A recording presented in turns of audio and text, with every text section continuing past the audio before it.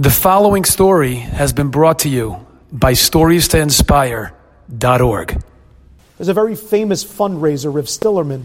He raised millions and millions of dollars for yeshivas everywhere. When he was 63, I think, years old, he finally retired from his fundraising. And he went to the Mir Yeshiva, the Rosh Yeshiva, Rav Nosson Tzvi Finkel, and he said to him, I want to learn all of Shas. I want to learn all of Torah.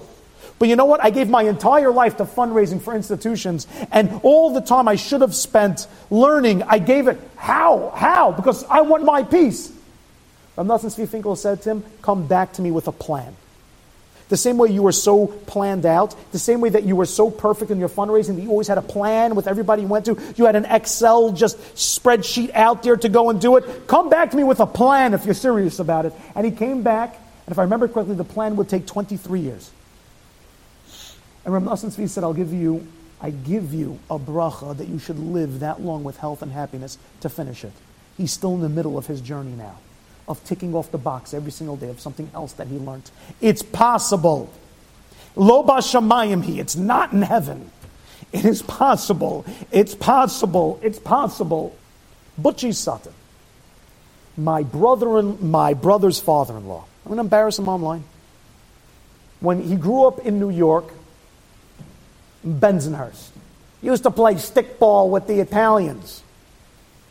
And one day somebody pulled him into the Mir Yeshiva, like the 1950s, the 1960s in Brooklyn, and taught him Gemara, and he liked it. He liked it so much that he decided, I'm going to finish it. This is a guy who is a businessman, clean-shaven, he's seen the world, and he went and started to learn, not Daf Yomi, that was too hard for him. He learned one side of the page each day. Amud Yomi, as they say. It takes 14 years to finish Shas.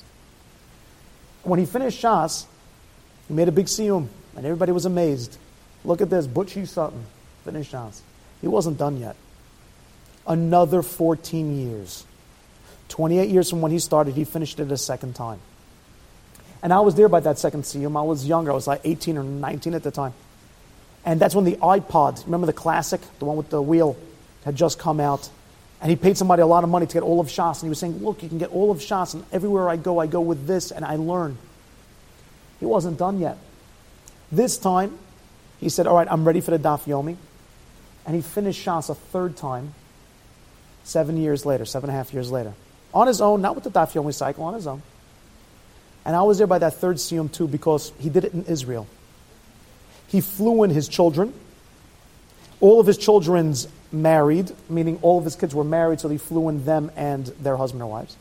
He flew in all his grandkids, and he flew in his great-grandkids. That El Al plane check-in over there must have taken forever. But he brought them all to Israel.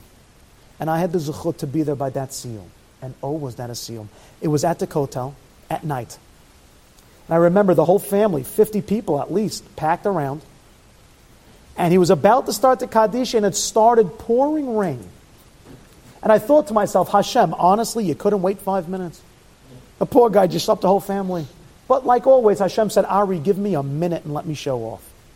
So we all packed into, everybody's been to the Kotel, so you have the Ma'ara, you have the cave there. Everybody goes to the side, beautiful over there. We all pack in over there. But guess what? The entire Kotel, everybody praying Arvit, then also packed in over there. Hundreds of people all packed in, and the place was packed. And then we went to the end, and he started to do his Hadran. He started to do his siyum, his finish of Shas. And people started to ask, what's going on? And they said, that man finished Shas. And they said, finish Shas? That's impressive. They said, he finished it 3 times. He said, what now? He said, yeah. Now he finished it 3 times, 30-something years. He's been learning every day straight. All the Israelis, everybody, they couldn't. And when he finished that siyum, the entire Ma'ara, we erupted with Simon Tov. Everybody started dancing. Like crazy people, strangers, everybody jumping up and down like wild. And I had that moment, and I love this moment. A lot of people like dancing at a wedding. I'm a terrible dancer. I wish at weddings they would just give out name tags that says not a dancer. Just not a dancer. It's not that I don't want to dance. I don't want to ruin everything. I don't. You put me inside that little thing over there, and everybody's going to break a leg all at the same time. It's the way it goes. I have no rhythm. But the part I like about a wedding, the part I like about this, I was able to take a step back and look at it. And taken that experience for that moment of a life well lived, of a man who made a decision 30-something years ago that he said to himself, remaining small is not an option. You think he had time? You think that he had time? The man ran an incredibly busy and Baruch Hashem successful paper company. You think he had time? He and his wife have gone and they've seen the entire world. And it's a very famous thing. Wherever they went, from Banff to China, made no difference. She's an incredible, Susan Sutton, she's an incredible painter, an incredible artist. She would show up with her paints. They would find a beautiful scene in Switzerland. She would set up her easel and she'd get lost in her world. He would come with his chair, sit down, open up his Daf Yomi and get lost in his world. And they were both at peace. And they did this as they traveled everywhere. A life well lived. A life that decided, I'm going to look up to the Merkava, and I'm not going to say I can build an ox and just be there.